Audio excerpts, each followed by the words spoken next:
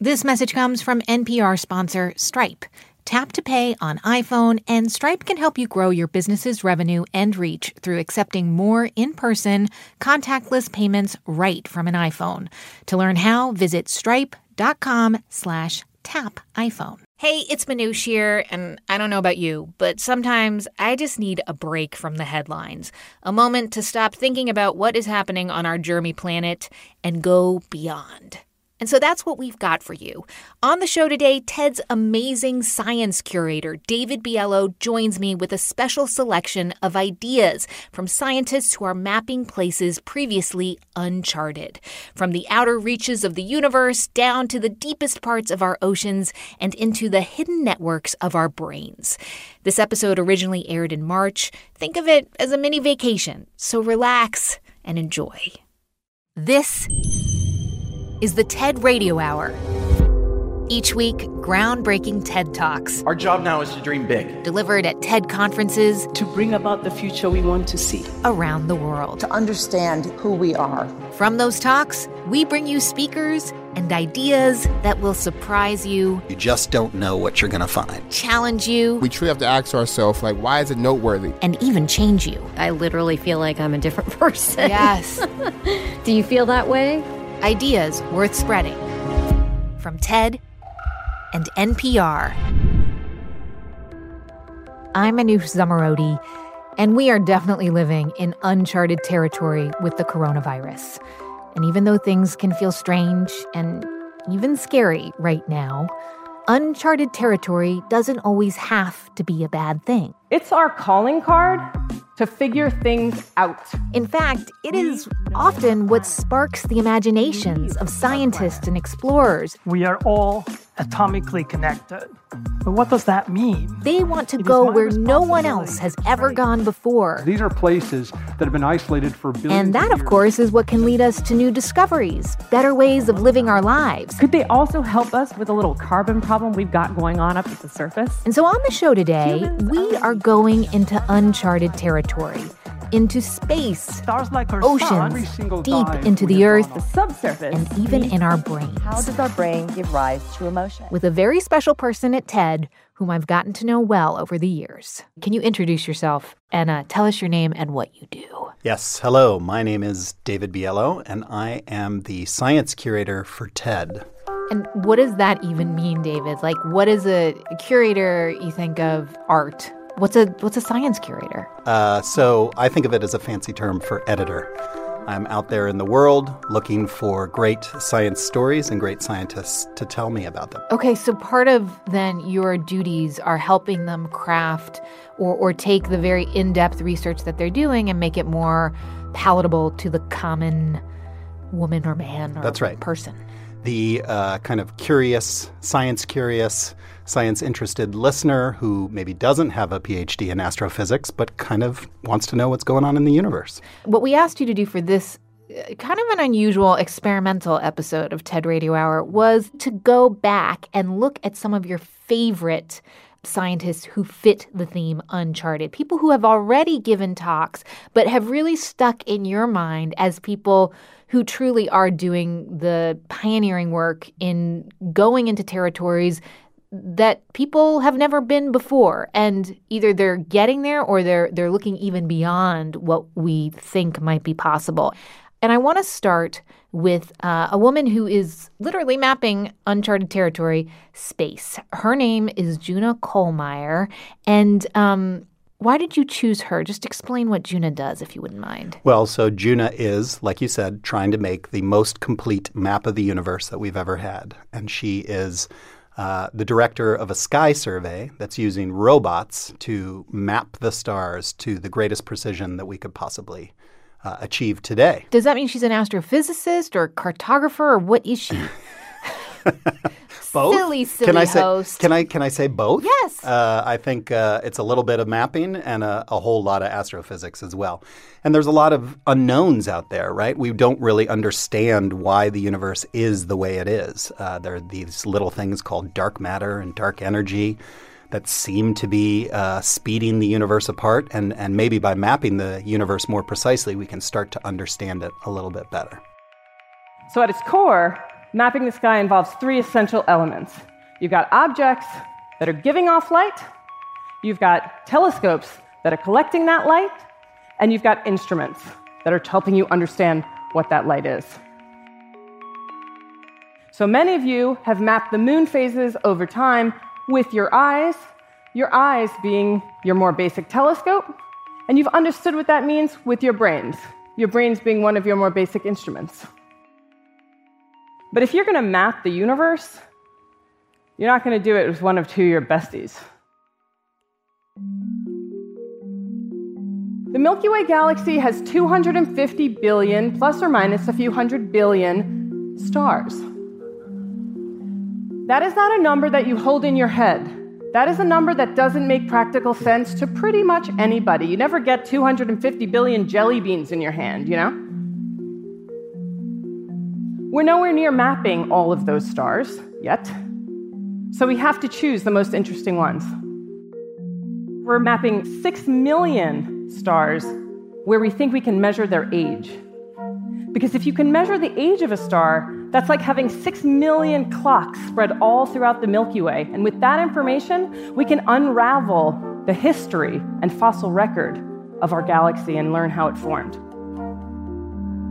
I love that description, the 6 million clocks spread throughout the galaxy. So just lay it out for us, though, David. What makes Juna's work so groundbreaking? Well, it truly is space-breaking. Space-breaking, yes. Something like that. It really is about a deeper understanding both of the galaxy we live in and then the broader universe. So we aren't entirely sure how old the Milky Way is. We aren't entirely sure, for that matter, how old the universe is. And we can only access so much light. That light has to travel across vast distances, which is also vast expanses of time, to reach us. Mm-hmm. And by digging through that fossil record, as she puts it, we can start to get a better understanding of where the Milky Way came from, what caused it to form. Was it clumps of dark matter that kind of pulled in the matter we can see and created galaxies, or was it something else? There might be new physics that we can understand by looking at this better map of our region. And I think Juna, there's a sense about her that, first makes me think like, well, why? What difference does it make? We're here. We're on Earth. And she's like, because that's what being human is. It's wanting to understand where we come from, where we've been. And if you really want to get existential, this is seriously existential, looking at billions of stars and how it's the story of humans in some way. And it's scratching that itch of curiosity. I think it's a very old impulse to sit there on the ground in the dark of night and look up at the stars and wonder, what are those things? It's our calling card as a species in the galaxy to figure things out. Back in the day, maybe we thought there were pinpricks in a curtain of night. Now we know a little bit better. They're stars, and they're way out there. And there's this whole vast universe for us to understand. What a playground for our curiosity. We know our planet. We cure our diseases. We cook our food. We leave our planet. But it's not easy. Understanding the universe is battle. It is unrelenting. It is time-varying, and it is one we are all in together. It is a battle in the darkness against the darkness, which is why Orion has weapons. In any case, if you're going to engage in this battle, you need to know the battlefield. So why is it important for us to understand the basics of our galaxy and how it's formed, would you say? Well, I think it's also about understanding what our future may be. Hopefully humans will be around for a very long time, and it would be good to know kind of what those clocks are telling us about how much time we may have left. She lays out a pretty aggressive timeline, 2060, that she says she's going to map all the galaxies? Yeah, the whole universe, the whole shebang. Then we will understand our place in the universe. I mean, what else can you say? We'll understand our place. Literally our place in the universe. And that is just an awe-inspiring, I think, achievement. How did you discover her work?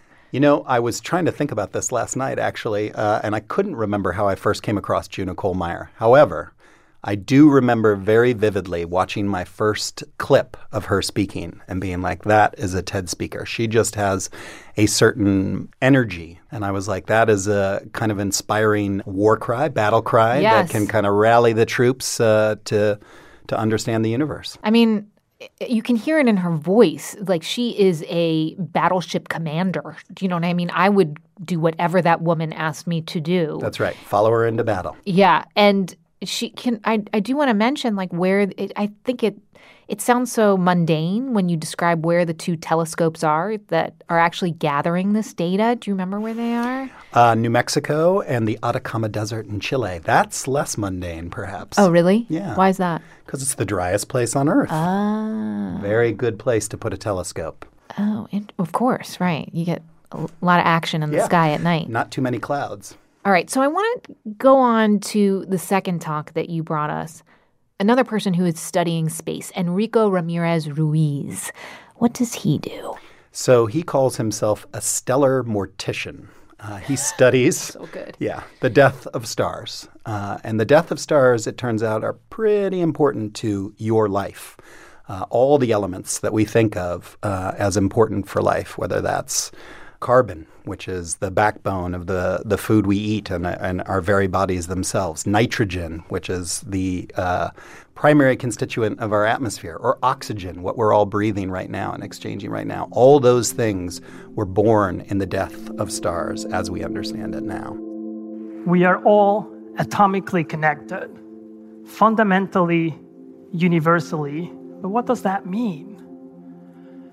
I'm an astrophysicist, and as such, it is my responsibility to trace the cosmic history of every single one of your atoms. In fact, I would say that one of the greatest achievements of modern astronomy is the understanding of how our atoms were actually put together. While hydrogen and helium was made during the first 2 minutes of the Big Bang, the origin of heavy elements, such as the iron in your blood, the oxygen we're breathing, the silicon in your computers, lies in the life cycle of stars. Okay, mind-blowing, because I'm just looking down and I'm looking at my hand and veins that are blue and there's oxygen in there. And he's saying my little veins right here that I can touch, that is actually related to the Big Bang? That's right. You are stardust. So the hydrogen and helium was kind of there from the beginning, right after the Big Bang. And hydrogen is half of water, right? But you also want the oxygen part of water.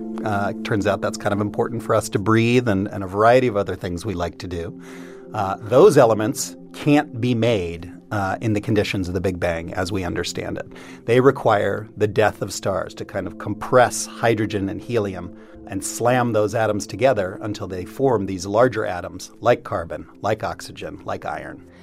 Cycle of life in a way that most of us have never contemplated. That's right. Billions of years of life. So the birth of a star from clumps of hydrogen fusing together to the kind of first light, which Juna, of course, is studying as the clocks of the universe, to the gradual dwindling of that light and the implosion of these stars that then forges these new atoms. We'll go into more uncharted territory with David Biello in just a minute. I'm Manoush Zomorodi, and you're listening to the TED Radio Hour from NPR. Stay with us. This message comes from Apple Card. You earn up to 3% daily cash on every purchase. That's 3% on products at Apple, 2% on all other Apple Card with Apple Pay purchases, and 1% on anything you buy with your titanium Apple Card or virtual card number. Visit apple.co/card calculator to see how much you can earn. Apple Card issued by Goldman Sachs Bank USA, Salt Lake City branch. Subject to credit approval. Terms apply. This message comes from NPR sponsor Teladoc Health. There are lots of reasons for wanting to be healthy. Family, work, living a fuller life. Teladoc Health understands. Whether you have diabetes, high blood pressure, or just need to manage your weight, Teladoc Health can help. Visit teladochealth.com/what'syourwhy for more information. That's TELADOC health/what's your why. It's the TED Radio Hour from NPR. I'm Manoush Zomorodi.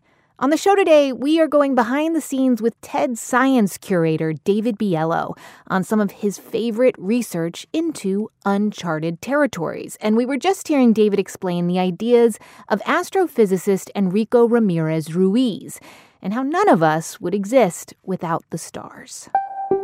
The origins of our atoms can be traceable to stars that manufactured them in their interiors and exploded them, all across the Milky Way billions of years ago. And I should know this because I am indeed a certified stellar mortician. And today I want to take you on a journey that starts in a supernova explosion and ends with the air that we are breathing right now. So Enrico is also studying supernovas? That's right. So that is the death of a star. Well, that is the death of a star. Not every star, but okay. The spectacular death of some stars. And so he's studying that particular form of death. That's his specialty, I guess, as a stellar mortician. And going out with a bang. Going out with a bang. Okay. And in fact, there is a chance that Betelgeuse, a giant star that has been dimming in recent months, may be about to undergo a supernova. So we might have that to look forward to. And how do you go about even studying that? Well, or how does Enrico, I should say. There are so many stars in the universe, as Juna so helpfully pointed out, yes.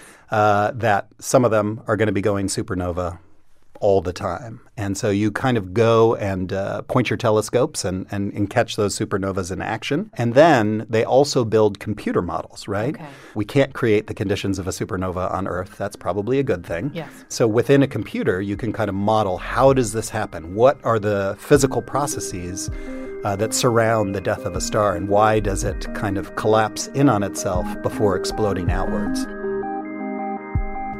Now, stars like our sun, which are relatively small, burn hydrogen into helium, but heavier stars of about 8 times the mass of the sun continue this burning cycle even after they exhausted their helium in their cores.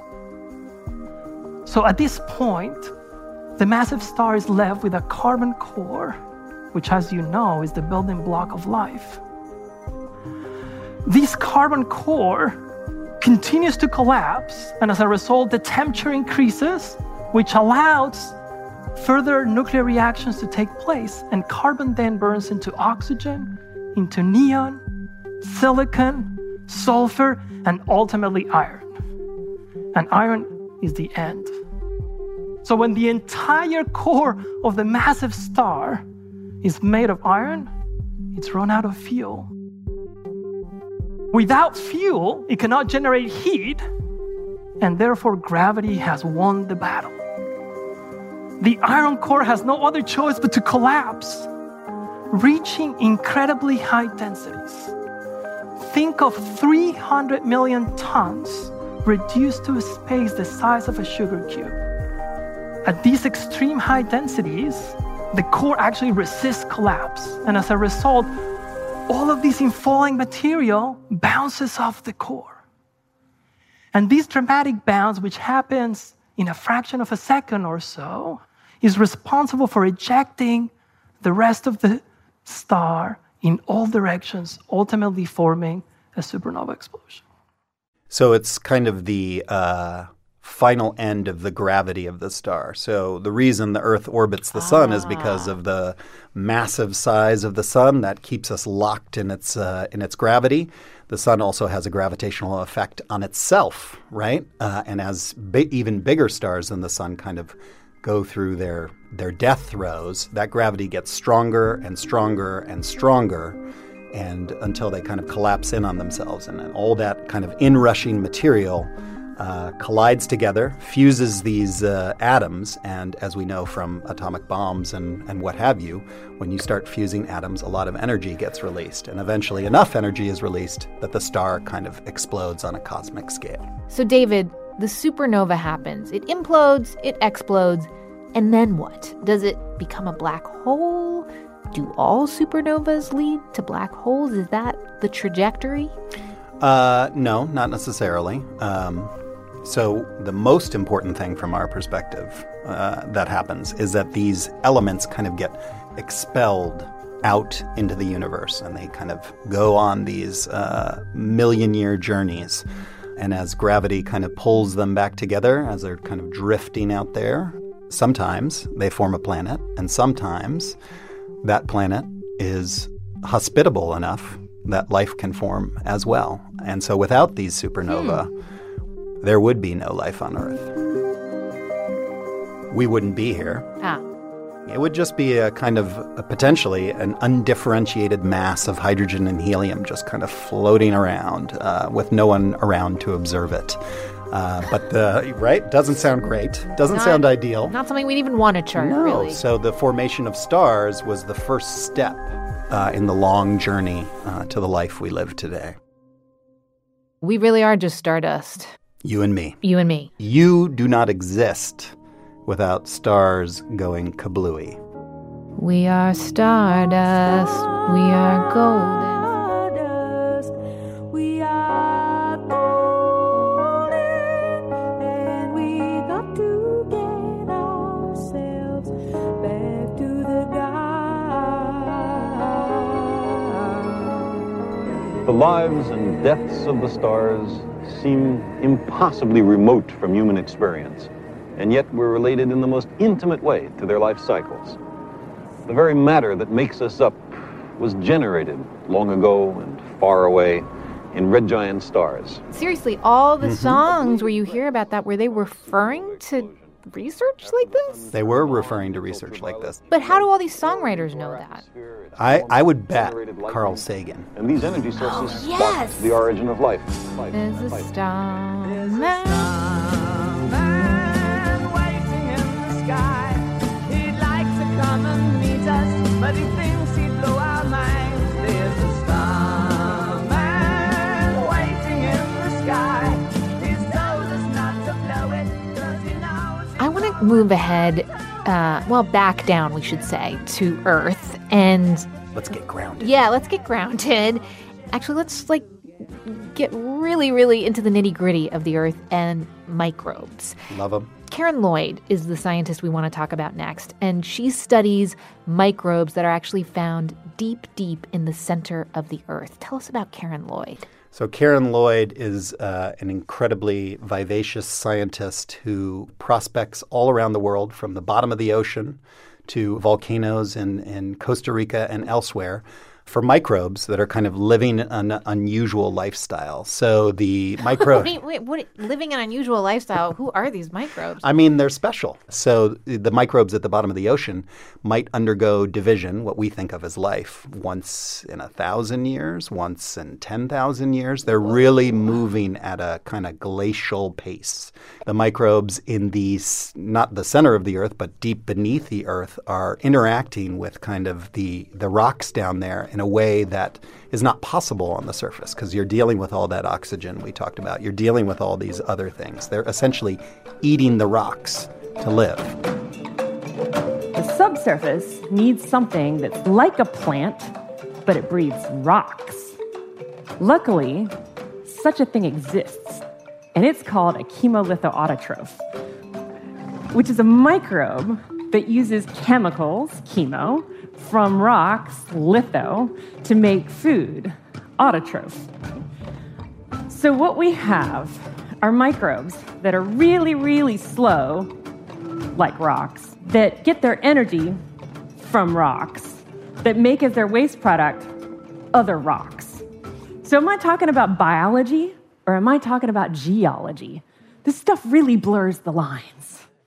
Okay, they're eating the rocks to live. What's edible about rocks? Is that like the dumbest question you've ever heard, or is that actually legit? No, that's the question that Karen Lloyd is asking. And she started off as a biologist, but some might argue she's kind of a geologist too, right? Because it's the interaction between this life and these rocks that she's studying. So how do you go about eating a rock? Well, very, very slowly. Ba-dum-bum. But they've been doing it for a very, very long time, as far as we can tell, right? So nobody knows There haven't been too many places on Earth that when we've looked closely, there aren't microbes. Microbes are kind of the ultimate survivors, and Earth is just packed chock full of microbes everywhere. It may seem like we're all standing on solid Earth right now, but we're not. The rocks and the dirt underneath us are crisscrossed by tiny little fractures and empty spaces. And these empty spaces are filled with astronomical quantities of microbes. The deepest that we've found microbes so far into the Earth is 5 kilometers down. So if you pointed yourself at the ground and took off running into the ground, you could run an entire 5K race and microbes would line your whole path.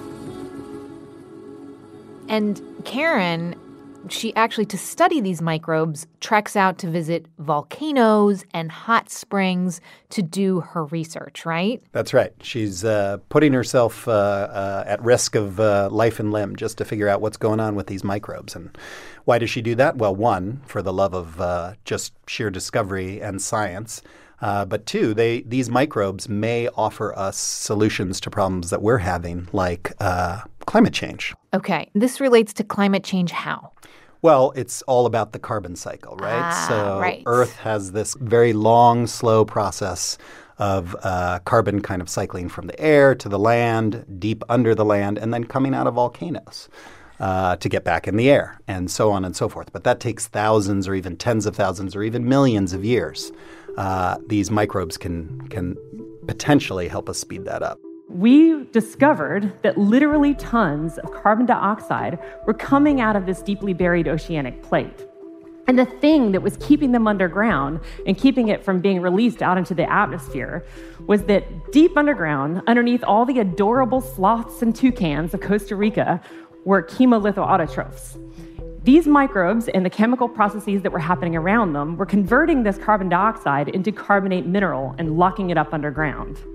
Which makes you wonder, if these subsurface processes are so good at sucking up all the carbon dioxide coming from below them, could they also help us with a little carbon problem we've got going on up at the surface?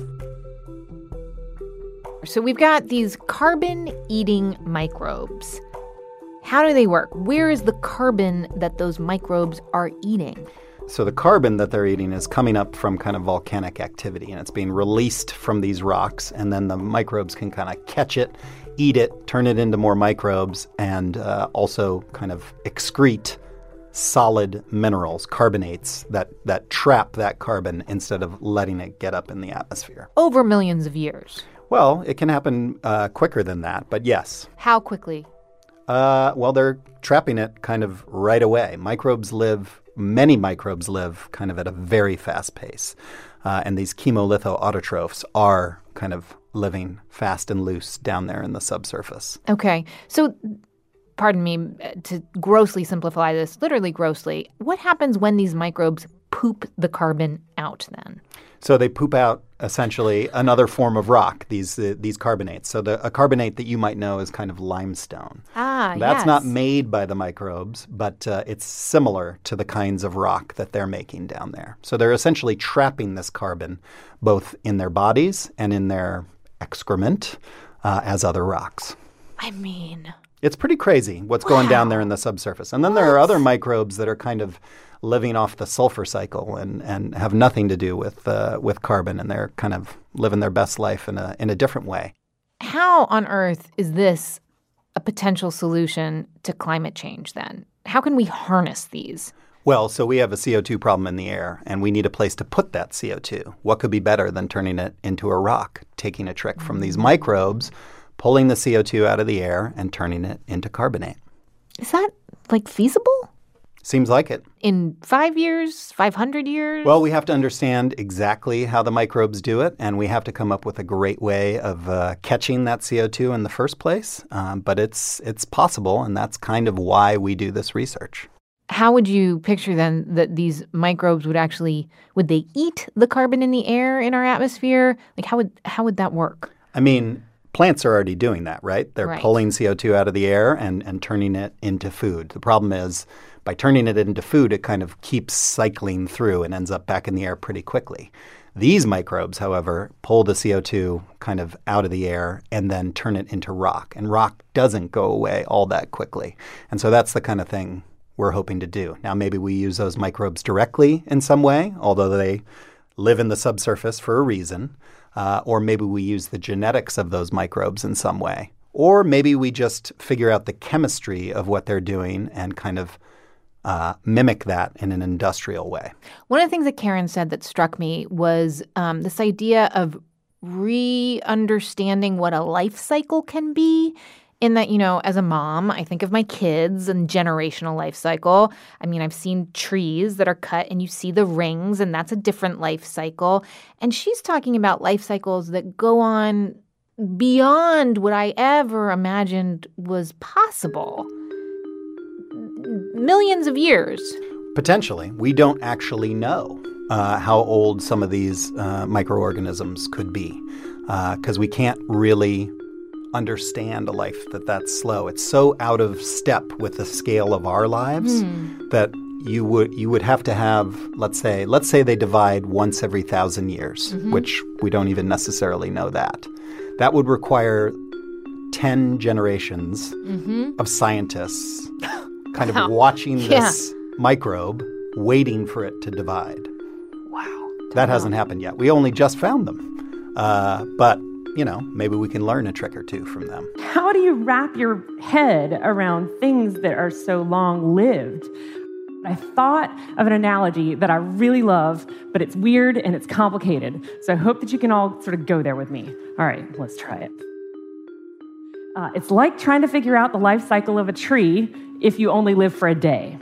So like if the human lifespan was only a day and we lived in winter, then you would go your entire life without ever seeing a tree with a leaf on it. And there would be so many human generations that would pass by within a single winter that you may not even have access to a history book that says anything other than the fact that trees are always lifeless sticks that don't do anything. Of course, this is ridiculous. We know that trees are just waiting for summer so they can reactivate. But if the human lifespan were significantly shorter than that of trees, we might be completely oblivious to this totally mundane fact. So when we say that these deep subsurface microbes are just dormant, are we like people who die after a day trying to figure out how trees work? What if these deep subsurface organisms are just waiting for their version of summer, but our lives are too short for us to see it? It makes you, in some ways, rethink what a life even is. Does it change the way that people, tell me if this is too far out there, but we've been talking about space. Does it change maybe how we might look for life not on our planet? That, it's not going to be a cute alien who with 2 eyes or 7 eyes, but that it might look like a rock. I don't know. My personal opinion, and it is an opinion, is that the microbes are out there, right? Just because everywhere we look on Earth, we find something kind of making a living. It just seems hard for me to believe that on Mars, maybe deep beneath the surface, that there wouldn't be some microbe eking out a living, even if it was hard for us to detect. I'm team microbe. Okay, we'll keep exploring uncharted territories. We're going to go underground, underwater, and in our brains in just a minute. I'm Manoush Zomorodi, and you're listening to the TED Radio Hour from NPR. Stay with us. This message comes from NPR sponsor BetterHelp. When you keep your stress bottled up, it can eat away at you.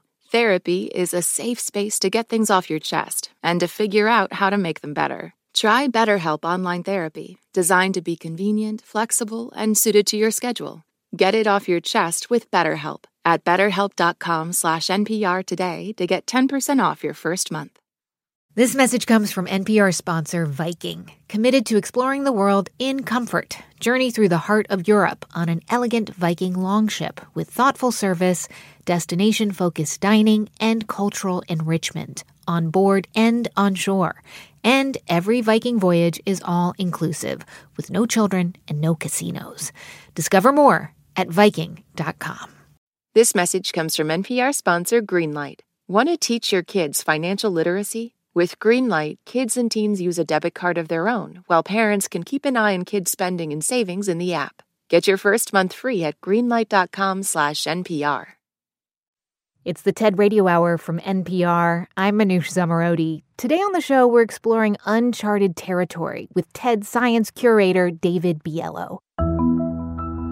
So far, we've talked about mapping the stars, how we're all made of stardust, and super slow-moving microbes that can be found deep, deep below.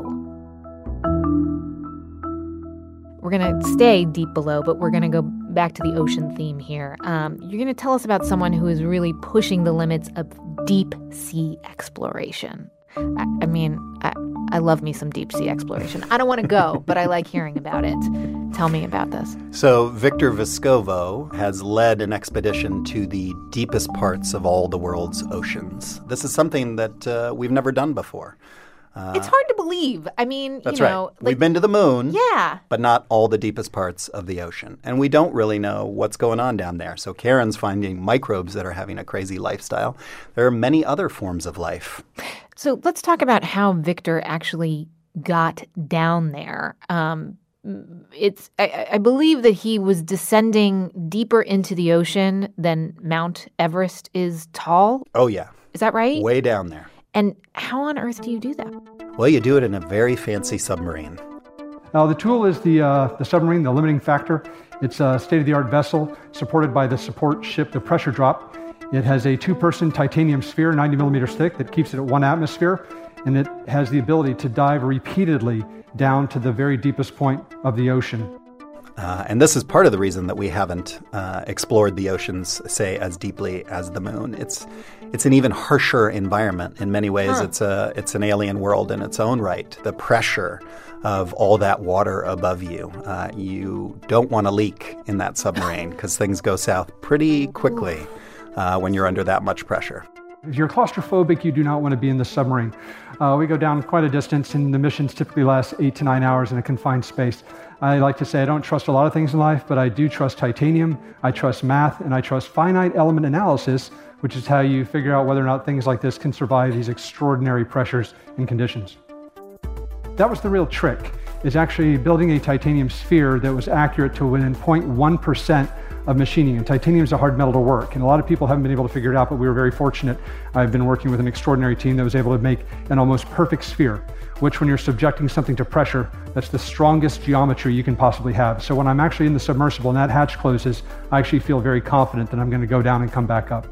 I mean, I feel claustrophobic just even thinking about it right now. Yeah, he's a pretty unique specimen of an explorer, and it's fun to chat with him about, kind of why he did this. And it really is just that drive to go where no one's gone before. Have you seen the craft? Like, what is it? Did you visit Victor? Did you go in it? I have seen the craft, and I did, and this is one of the great regrets of my life, I did get the offer to go down with him actually to see the Titanic, because he was going to stop off there on his way to the Arctic. He was going to stop off there. Yeah, just because, if you've got the sub, you might as well use it. And he's like, hey, man, you want to ride? Yeah, but it turns out it's kind of tricky to intersect with a boat in the middle of the Atlantic Ocean, and I have a family, and travel is not as easy to arrange. But I kind of, in retrospect, I'm like, man, I really should have done that, because when else am I going to have that opportunity? Maybe never. Good one, David. Yeah, I kind of blew that one. How many people fit in there, though? So 2 people can go in there. So it would have been it would have been me and Victor going down for a little sightseeing trip to the Titanic. And it's like literally a round ball, right? It is. I mean, it doesn't exactly look like a round ball because there's kind of other machinery kind of built around it so it can kind of move through the water and other things. But the core of it, what keeps it stable, is this titanium sphere. And that's what's keeping all that pressure off Victor or whoever his passengers may be. Wow. And that's also the promise of this, is that it's a reusable submarine. One of the reasons we haven't been to the bottom of the ocean that much is it's usually been a one-off. You go down, you come back up, your sub is wrecked, but you got there and you got some stuff. But then you got to go start over again and build another sub. I didn't know that. This one is going down, coming back up, and can then move on to the next deepest part of the ocean and explore that. So the hope is that this becomes a tool that then enables us to explore these places much more deeply. So every single dive we have gone on, even though we're only down there for a couple of hours, we have found 3 or 4 new species, because these are places that have been isolated for billions of years, and no human being has ever been down there to film them or take samples. And so this is extraordinary for us. No human being. That's right. So he has been to some places on the planet that no other human being has seen. What must that feel like? Like, I've been to places you don't know.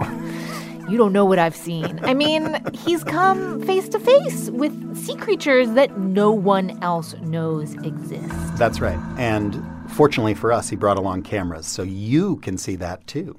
That's cool. Yeah, kind of mind-blowing. Can you just, describe a couple of the new friends that Victor made down there? So I think the one that stood out to me is a life form that sort of looks like a balloon on a long stick, and it's just kind of drifting along the bottom. And this was a life form that has never been seen before, so completely new to science. And as you watch this life form kind of drift across the bottom, you see a tiny little version of it. And maybe it's a baby. Maybe it's a baby. Everybody loves to see a baby of a brand new life form. Yes, we do. Yeah. So does he get to name them? He does get to name them. Yeah. What? I know. I'm hoping that he discovers so many that at some point he remembers I exist and throws me in there. Listen, yeah, and I'm cool with whatever. It could be a microbe, it could be one of these balloon animals, whatever. I'll take it. I mean, that must be the most exciting thing that can happen to you professionally, to see a species that no one else has seen before. Yeah, I mean, it really is kind of. Well, it raises the hairs on your arm or on the back of your neck. It does. It really does. So, okay, now we're going into territory that I'm a little bit more comfortable with because I go there every day, into my mind. Ooh. The truth is that while we don't know that much about our oceans or the Earth's depths or even space, we actually don't even know that much about ourselves and our brains. Like, it is fascinating times when it comes to understanding how the mind and the neural connections actually work.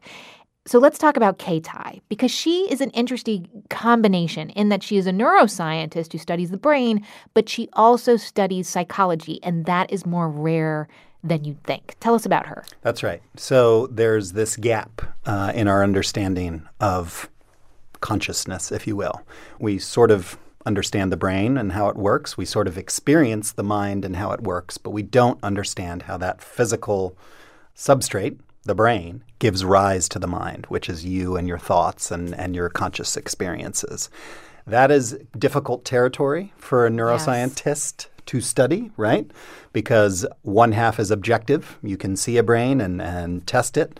One half is subjective. You can talk about a mind, but it's much harder to kind of pin it down, if you will. So Kay is kind of exploring this gap region, this nether region between the brain and the mind. As a neuroscientist, I'm often told that I'm not allowed to study how internal states like anxiety or craving or loneliness are represented by the brain. And so I decided to set out and do exactly that. My research program is designed to understand the mind by investigating brain circuits. Specifically, how does our brain give rise to emotion? It's really hard to study feelings and emotions because you can't measure them.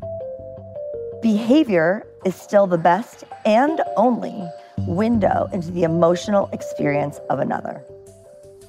For both animals and people, yes, self-report is a behavioral output. Motivated behaviors fall into two general classes: seeking pleasure and avoiding pain. The ability to approach things that are good for you and avoid things that are bad for you is fundamental to survival. And in our modern day society, trouble telling the difference can be labeled as a mental illness. If I was having car trouble and I took my car to the mechanic, the first thing they do is look under the hood. But with mental health research, you can't just pop open the hood with the press of a button.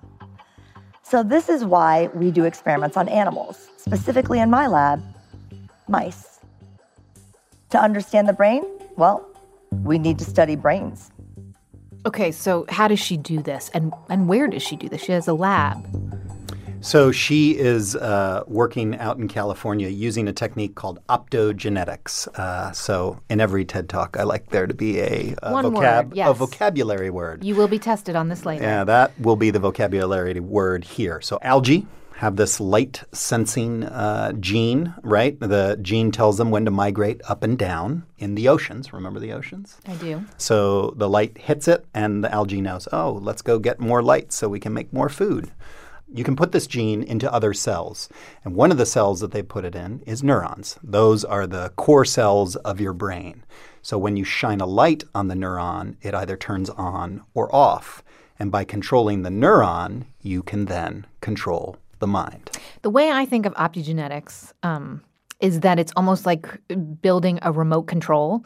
So my understanding is with K, it's a way to manipulate mice's brains to turn certain areas on or off, and then see if you mess with them physically, those little mice brains, how does it change their behavior? Is that a really simplified but That's okay a explanation? Beautiful simplification of what works. Okay, good. So she's working with mice. She's working with light. And she studies how our brain gives rise to emotion-related behavior, like people who struggle with anxiety. That's some of the things that she's trying to figure out. How do mice help us figure that out? Well, mice are pretty anxious, don't you think? So mice have this behavior where they kind of, generally stick to the corners and kind of hide themselves from that big bad world of predators. But if you shine a light into their brain in a certain way, they default to a more kind of exploratory behavior where they go out into the open a bit more. Now, obviously, a mouse life requires a bit of both. But just by shining a light on these neurons, you're able to flip the switch of that behavior and drive the mice either out into the open or allow it to kind of follow its natural behavior and kind of hide in the corners. This is the Elevated Plus maze. It's a widely used anxiety test that measures the amount of time that the mouse spends in the safety of the closed arms relative to exploring the open arms. Mice have evolved to prefer enclosed spaces like the safety of their burrows, but to find food, water, mates, they need to go out into the open where they're more vulnerable to predatory threats. So I'm sitting in the background here, and I'm about to flip the switch. And now, when I flip the switch and turn the light on, you can see the mouse begins to explore the open arms of the maze more. And in contrast to drug treatments for anxiety, there's no sedation, no locomotor impairment, just coordinated, natural-looking exploration. So not only is the effect almost immediate, but there are no detectable side effects. Now, when I flip the switch off, you can see that the mouse goes back to its normal brain function and back to its corner. When I was in the lab and I was taking these data, I was all by myself, and I was so excited. I was so excited to do one of these quiet screams. Why was I so excited? I mean, yeah, theoretically, I knew that the brain controlled the mind, but to flip the switch with my hand and see the mouse change its behavioral state so rapidly and so reversibly, it was really the first time that I truly believed it. As a scientist, this is the moment where you get, it's uncharted, and then you just charted it right there. That's right. What is the significance of her being able to turn on and off these behaviors? Well, it starts to tease apart what is kind of inherent inborn behavior and what is conscious behavior and where those borderlines are. Now, obviously, this is just mice, and we're not shining lights to control people's brains as of yet. But this is helping us understand how the kind of physical architecture of a brain then gives rise to these behaviors that we look at as evidence of a mind. So when you call someone like Keitai, she seems like someone who, she's thinking about humans. She wants to change the way that they're treated. She wants to help them, essentially. So when she gets the call from you, is she ready to go to explain this in layman's terms? Or is that something that, these papers that are published and reviewed by their colleagues and peers, turning that into something that is not only educational but also entertaining, it's a journey. It's a slog, I would even say. Having given a TED Talk, it's hard. Yeah, well, it depends on the person. Sometimes you get to work with a real gem. Kay was a real gem. You're a real gem. Thanks. It's Part of the reason I have a job, or sometimes I feel like my job, is translation in large part, right? Taking scientific jargon, like a word like optogenetics, and translating that into something that everybody can understand. And it's super important that everybody understand these things because science is kind of building the world around us, these endless frontiers of discovery. That's what gave us the iPhone. That's what gave us all the things that we're coping with in our day-to-day lives. And science will determine the world we live in the future. So understanding this and translating this for everyone, I think, is crucial. Super important. And I think just even walking around in your day-to-day life, I mean, just after our conversation, I'm made of stardust. Rocks can be alive. What else? There's a part of my brain that makes me want to have chocolate at 4 p.m. Or is it my mind? We're not sure yet. And there are species living at the bottom of the earth that my imagination cannot fathom what they look like. And I think, as we're bombarded minute after minute, hour after hour with the headlines and we're thinking about running around as humans on Earth, it's important to reconnect with the wonder of the planet that we live on. That's right. And the wonder of the universe that we find ourselves in. And it is these minds of ours that enable us to kind of look out there and be curious and find answers. David Biello, TED's science curator. Thank you so, so much. Thank you. That's David Biello. He is TED's science curator. Thanks so much to him for sharing his favorite talks and taking us into uncharted territory. You can see all the talks that David mentioned at ted.npr.org. You can see hundreds more TED Talks at ted.com or on the TED app. Our production staff at NPR includes Jeff Rogers, Sanaz Meshkinpour, Rachel Faulkner, Diba Motasham, James Delahousie, J.C. Howard, Katie Monteleone, Maria Paz Gutierrez, Christina Cala, Kiera Brown, and Hannah Bolaños, with help from Brent Bachman and Daniel Shukin. Our intern is Matthew Cloutier, and our theme music was written by Ramtin Arablouei. Our partners at TED are Chris Anderson, Colin Helms, Anna Phelan, and Michelle Quint. I'm Manoush Zomorodi, and you've been listening to the TED Radio Hour from NPR. This message comes from NPR sponsor Planet Oat. No deep thinking here. Planet Oat oat milk is rich, creamy, and an excellent source of calcium with vitamins A and D. Also, Planet Oat's unsweetened varieties have 0 grams of sugar. Visit planetoat.com for more. This message comes from NPR sponsor Capella University. With Capella's FlexPath learning format, you can earn your degree online at your own pace and get support from people who care about your success. Imagine your future differently at capella.edu. On NPR's Throughline, we cannot function for 24 hours without cobalt because it's in our smartphone, our tablet, our laptop. And as a consequence, the lives of the people living in that part of the Congo descended into just a catastrophe. Find NPR's Throughline wherever you get your podcasts.